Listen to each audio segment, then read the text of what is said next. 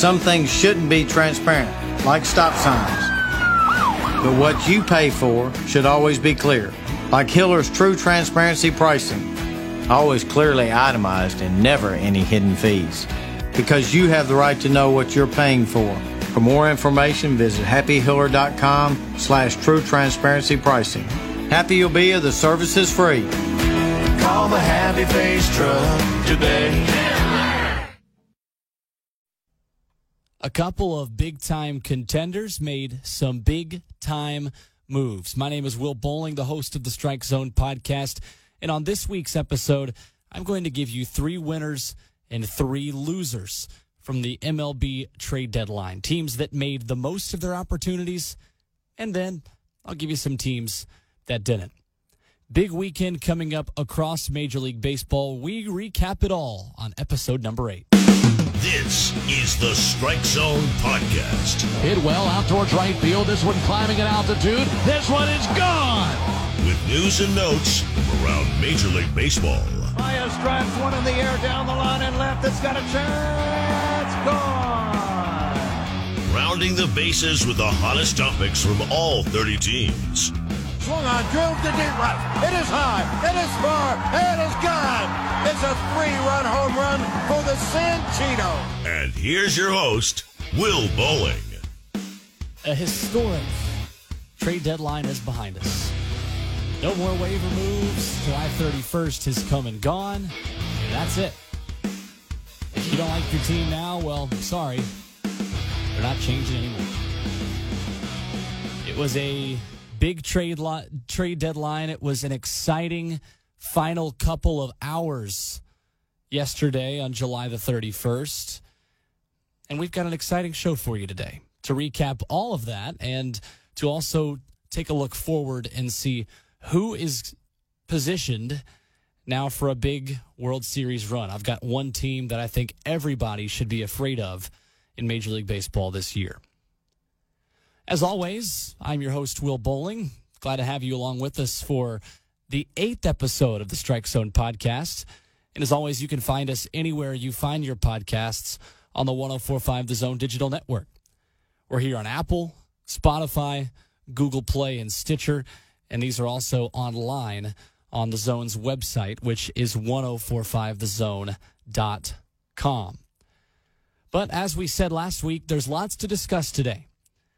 I gave you a couple of teams that needed to make some moves and maybe some that didn't in our trade deadline special a week ago. The Chicago Cubs were one of those teams. We'll talk about them in today's episode. They made some big changes and some big moves. The Atlanta Braves, with the local appeal here in Nashville, they also made some big changes. The Cincinnati Reds found out they were buyers. I'll give you my take on why that's not a good thing if you're a Cincinnati Reds fan coming up. But as we always do here on the Strike Zone podcast, we start off with a couple of big headlines. This is our opener.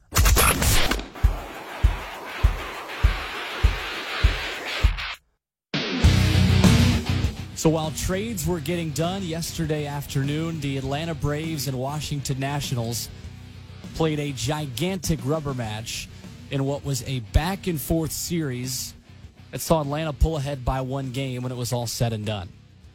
We'll fast forward to the 9th inning where it looked like the Braves were going to cruise to a victory. They led 4-2.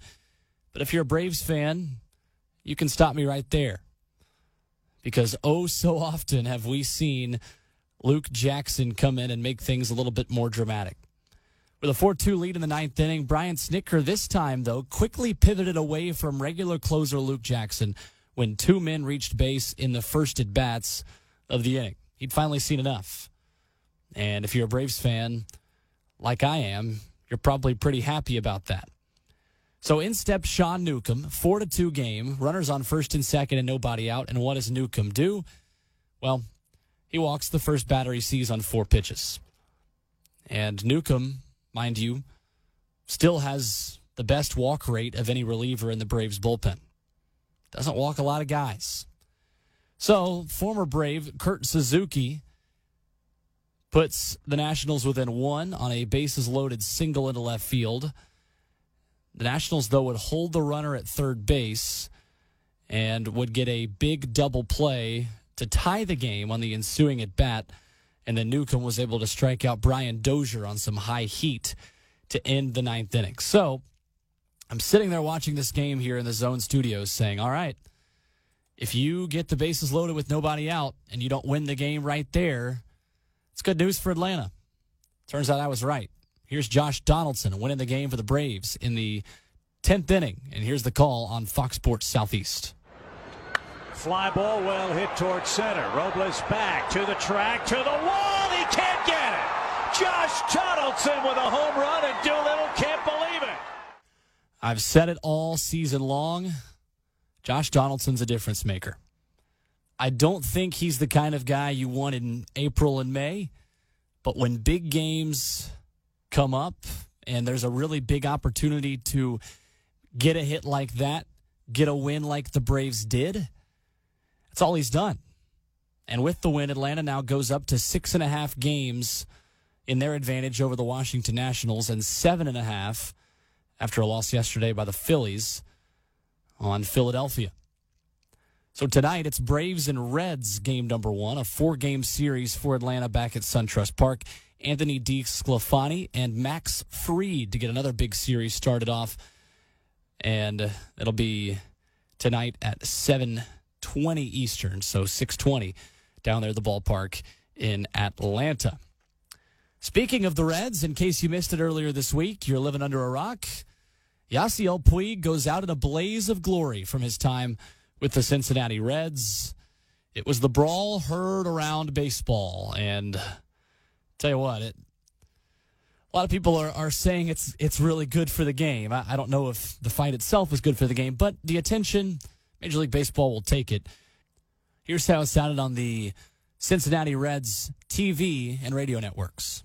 There is a serious conversation going on right now, and Garrett is hot. And now there's some serious chirping coming from the Pirates dugout. And now Garrett's on his way to the dugout, and here we go. Oh, my goodness. And Amir Garrett is outnumbered, and here we go. Both sides have cleared. Amir Garrett went flying, and they are hitting each other all over the place. This is not your usual. This is a real fight. Derek Dietrich involved. There are punches being thrown. Chris Archer being held back. So, yeah. It, like it sounds there on the broadcast from WLWAM, the Reds radio broadcast, and also the television broadcast. Look, that was not pretty. Not a good scene for the Reds, not a good scene for Major League Baseball. Multi-game suspensions being handed out to all parties involved. And, of course, Yasiel Puig, he's not even a Red anymore. And that's the one thing I like about this, was Puig sprinting into the pile to throw some haymakers, despite the fact that he doesn't even play for that team anymore. I think that begs the question, did he know he'd been traded yet? Probably, but it's hard to know for sure. He still hadn't been taken out of the game yet. Not a great look for the players, but sadly, where we are right now, it's not that bad for baseball. I saw a lot of casual fans commenting that this was the best thing to happen in baseball all season. I wouldn't go that far. But being the lead story on SportsCenter in July, well, I think Major League Baseball will take it. They can live with the slight PR hit for the spotlight they're getting out of that game. So, I don't know. It certainly was entertaining. I'll give him that. Amir Garrett taking on the entire Pirates dugout was pretty spectacular, but I wouldn't go far as to say it's good for the game whatsoever. So here we go into the heart of the order, our big discussion for the day. I'm going to give you 3 teams that were winners and 3 teams, well, that quite frankly weren't winners at the 2019 MLB trade deadline. And any conversation about winners, we're going to give them to you first. We're a positive show. We like to start with the good. The Houston Astros. I don't think anybody can question the fact that they stole the trade deadline from the rest of Major League Baseball in the final hour. I was actually out running some errands yesterday and was in that last 30 minutes before the trade deadline was over. I actually got the notification. I believe the report came out. I believe I'm correct here about the Houston Astros trading for Diamondbacks starter Zach Greinke after 3 o'clock Central Time. So it's not the 11th hour. It's about the 13th hour when Houston made the biggest trade of the entire trade deadline. So let me walk you through the postseason rotation now for the Houston Astros, because this is just ridiculous. Justin Verlander, Zach Greinke, and Garrett Cole, who are ranked 1st, 5th, and 2nd in WHIP in Major League Baseball. Lefty Wade Miley will likely be the 4th starter, according to MLB.com, while Aaron Sanchez, who was also acquired on the trade deadline, coming from the Toronto Blue Jays, could move to the bullpen in the postseason to make a solid bullpen even better. So now for Jeff Luhnow, manages the Astros, that's 2 blockbuster deals. And the last time he made a deal like this for a pitcher, he won a World Series. And, yeah, that guy Justin Verlander, he's still pretty good, isn't he? That move came on August the 31st, which is now a deadline that no longer exists because everything has to be done by the end of July. 20 minutes after the deadline when that was announced. So MLB.com calls them the consensus winners of the trade deadline, and I would agree, adding Zach Greinke, Aaron Sanchez, Joe Biagni, and Martin Maldonado. 30 games above 500, and they were buyers. And not just buyers, they were all in. Here are all the chips. And they've got an 8-game lead in the AL West. Well, you can kiss that goodbye at this point. There's no chance anybody catches them in the American League West at this point. I think there were some worries at the back of the rotation.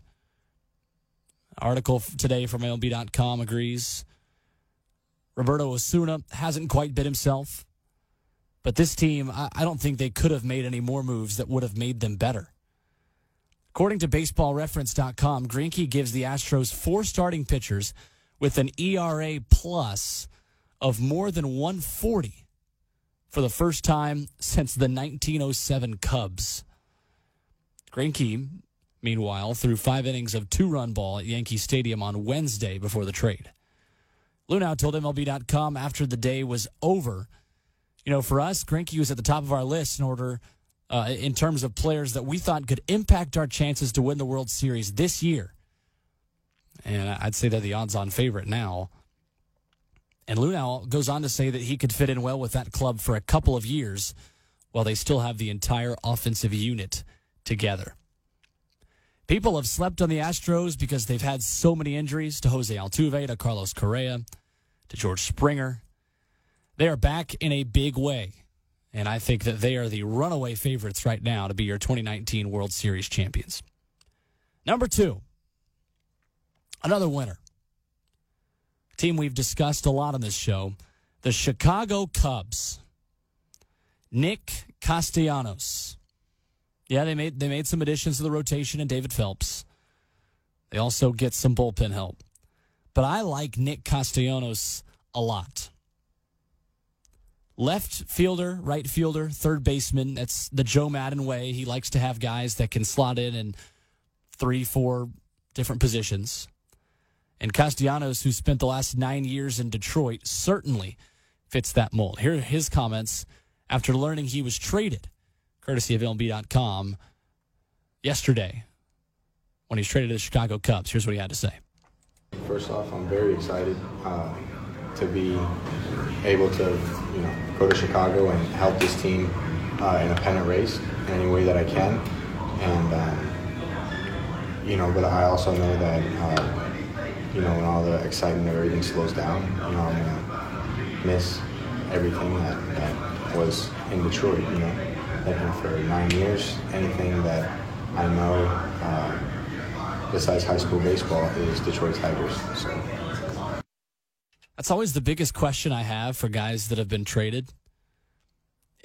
How much is it sweet compared to bitter, or vice versa? Like, what's the breakdown of being happy to go to a better team, but also for a guy like Castellanos who's been there for 9 years. How do you balance that?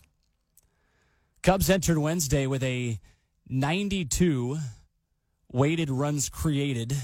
It's an advanced metric against lefties, and an 82 versus southpaws since June 1st. For context, 100 in weighted runs created is considered the league average.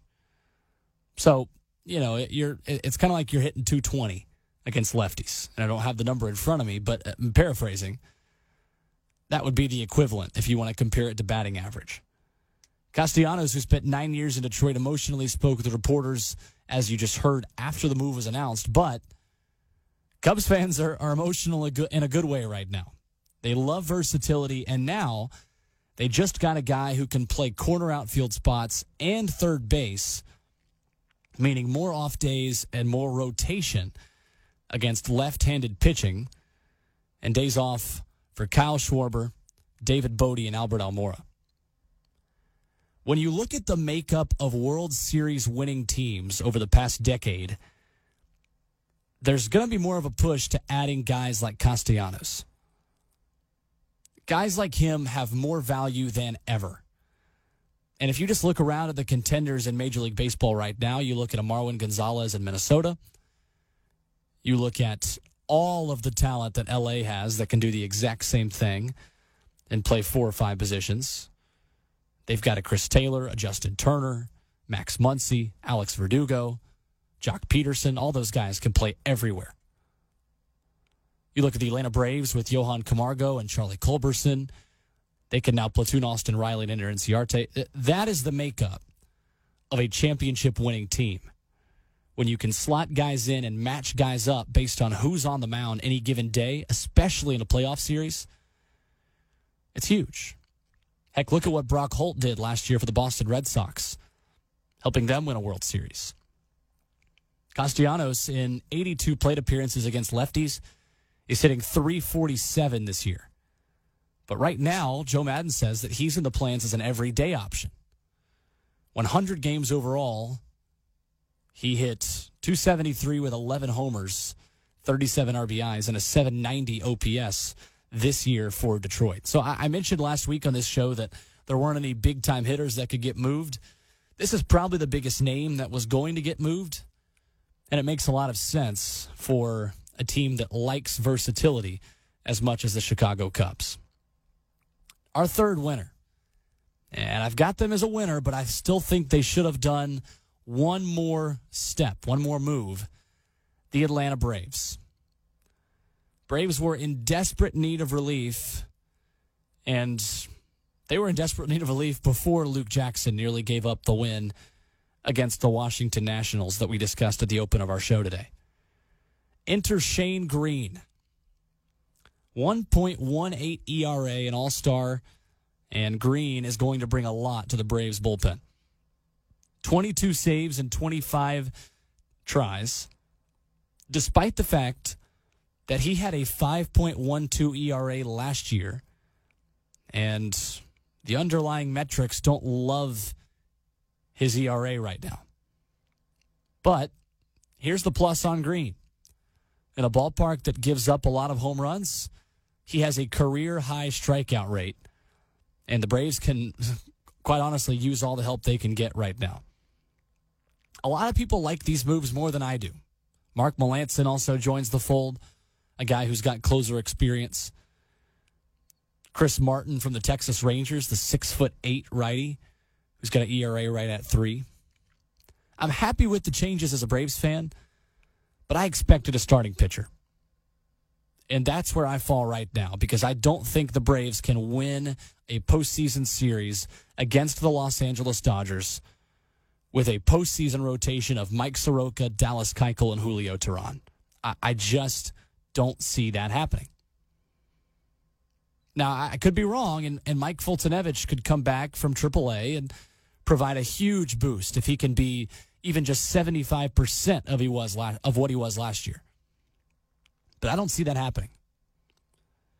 Green was acquired from the Tigers in exchange for 2 minor leaguers, lefty Joey Wentz, the Braves' number 7 prospect per MLB Pipeline. and outfielder Travis Demeritte. Now, they needed to include Wentz because the Dodgers and Nationals came in at the 11th hour and pushed up the price a little bit. It was just going to be Alex Jackson, a minor league catcher who the Braves don't see in their future, and Demeritte heading over to Detroit. Alex Anthopoulos said at the end of yesterday, said, you know what, we feel confident we're a better club. How much better? That's still hard to say. Even if you are better, you still have to play within the white lines, and things need to break right. The Braves have put themselves in a better position to get some better breaks. I'll give them that. But Madison Bumgarner or Zach Greinke would have been the ultimate move. Melancon and Green are both under Braves control through the 2020 season, so that's a plus for Atlanta fans. That all these shiny prospects like Ian Anderson and Christian Pache, who are right on the doorstep, are going to have time to play with these guys as well. But a starter was needed. I think the Braves lacked the one big difference maker that would have put them over the top as a World Series contender. I think right now they're leading the second tier of teams in Major League Baseball, right beside the New York Yankees. My first loser out of 3. The Braves didn't address a rotation that has the 17th best WAR, wins above replacement, in baseball. The team chasing them, the Washington Nationals, they lead baseball with the best starting rotation in the game with a WAR of 15. But if you want to talk about bad starting pitching, let's talk about the New York Yankees and what Brian Cashman didn't do at the trade deadline. Cashman decided he didn't want to make any big moves and fix a starting rotation that has the worst ERA in baseball since the All-Star break at 7.51. Here are his comments as seen on MLB.com earlier this week. Wasn't for lack of effort. We, engaged all teams. Some players obviously we didn't match up for. Other circumstances, those players weren't really available, even though they were, widely talked about in the public setting. Some of them obviously, had some, whether it was contract status issues or medical issues. So it's just a lot of different, individual circumstances that basically put us in a position to not be able to complete anything. As my job obviously is constantly trying to improve this club, and we're doing it for a long time, and and just in terms of this circumstance, we didn't get close to anything, but we certainly knocked on all doors, had a lot of ideas and exchange of ideas with clubs and in our effort to improve. But the fallback has always been, we know we have a good club already, and the job is to obviously look under every rock to see if you can turn up something to add to what we already have, and didn't get that done. So basically what Brian Cashman's telling Yankees fans is, well, we tried. Well, I'm sorry, but the deals you almost got done don't help you in October. And you can't tell me that the Yankees can square up against the trio of Zach Greinke, Justin Verlander, and Garrett Cole right now. I mean, heck, new Houston pitcher Aaron Sanchez might make the Yankees' postseason rotation if he'd been dealt to the Bronx. Now, Cashman said it was a unique deadline that felt different. Who cares? According to Brian Hawk of MLB.com, opponents' requests were too rich for the Yankees' tastes. MLB Network insider John Heyman reported on Wednesday that the D-backs offered lefty Robbie Ray, who would have been a great fit in the Bronx, but they requested outfielder Clint Frazier and right-handed pitching prospect Clark Schmidt, in addition to other prospects. Other big names, Hawk writes, like Madison Bumgarner, were unavailable despite media reports to the contrary. Meanwhile, Brodie Van Wagenen and the New York Mets nearly flipped Marcus Stroman across the city of New York over to the Yankees as well. That wouldn't have probably been a good move for either team. So Zach Wheeler stays put. Noah Syndergaard stays put. Bumgarner doesn't go anywhere. And meanwhile, Cashman says that he felt comfortable walking away from everything because they weren't real opportunities. Meanwhile, the rotation remains horrible for the Yankees. Not even to mention the bullpen. Right now is a 10-game stretch for the Yankees where starters have allowed 56 earned runs in 41 1/3 innings. That's a 12.19 ERA. Domingo Germán, J.A. Happ, Masahiro Tanaka were fine against the Diamondbacks. James Paxton has not been good recently. But the good news for New York, CC Sabathia is on his way back. They could use all the help they can get. Loser number 2, the St. Louis Cardinals. And the Cardinals president of baseball operations, John Mozeliak, saying he was not willing to part with some of his top minor league talent in order to get a deal done. The only thing they did was ship Jed Jerko to the Los Angeles Dodgers. According to Mark Saxon of The Athletic, there was a potential deal between the New York Mets and Cardinals for Zach Wheeler. But Mozeliak was unwilling to give up Harrison Bader, who has a 195 batting average right now on his rehab stint in Memphis. And they wouldn't get rid of Tyler O'Neill either, who's been good in July, but maybe should have been offered up. Dan Buffa of KSDK in St. Louis writes that the contrast between the Astros and the Cardinals, who played each other just last weekend, could not be more different right now. In fact, if you were looking at both of those teams and the moves they made blindly, you would assume that the Astros were the team that needed more of a sense of urgency because they only had a 1-game lead on their rivals in the division. You wouldn't guess that the Cardinals were actually the team that's sparring for position right now with their rivals from the north side. The Cardinals still put Mozeliak out there in order to give their State of the Union speeches, whereas Buffa writes, why would you challenge your team to play better 3 weeks ago and then not help them out today? That's where Cardinals fans are really frustrated today, is that Mozeliak and his front office promised fans that if the team plays better, moves will be made. Well, so much for that. Loser number 3, a little more controversial, the Cincinnati Reds. I am a believer that the worst place to be in baseball is in the middle. Either win or don't. And right now the Reds, who are currently 4th in the NL Central with a 50-56 record, decided to buy into the NL Central race with the addition of Trevor Bauer. Reds manager David Bell says there's no question we're committed to winning now. And by now, I mean this year, next year, the year after, and hopefully for a long time. The rotation's fine.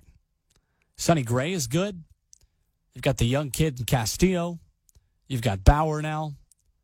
You've got Alex Wood, who's healthy. And you've now dealt Tanner Roark to the A's. But you also gave up your top prospect in Taylor Trammell, who's now a San Diego Padre. So, I don't get it. If you're committed to winning now and years from now, you needed Trammell to do that. Especially now that you've given up Yasiel Puig, who, okay, you weren't likely to re-sign. But if winning now is the priority, then why get rid of him? President of Baseball Operations Dick Williams said, first of all, if you work in this business and run a team, you better believe you can win against all odds. You know what? When the odds are going up against Max Scherzer in a wild card game, even if you do make the playoffs somehow, I'm sorry, but it's time to punt. It's time to run it back next year. You never go all in and give up a guy like Trammell when you aren't fully in the race. Look at the Atlanta Braves, who did not give up a single top 6 prospect, gave up 3 top 30 guys in the deepest farm system in baseball. And they're in first right now by 6.5 games. They're committed to winning a World Series this year, if they can. Yet, at the same time, the Reds, who are 6 games below 500, gave up more than the Braves did at a lesser chance of winning a World Series. That is where you mess up your franchise for years to come. Take me out to the ball game. Take me out with the crowd. Buy me something. So now we finish things up with the stretch. And I want to go deeper into this topic I finished off the heart of the order with. There's an odd gap between buyers and sellers this year because a lot of people made it both. The New York Mets, for instance, stacked the market against themselves by signing Marcus Stroman from the Toronto Blue Jays.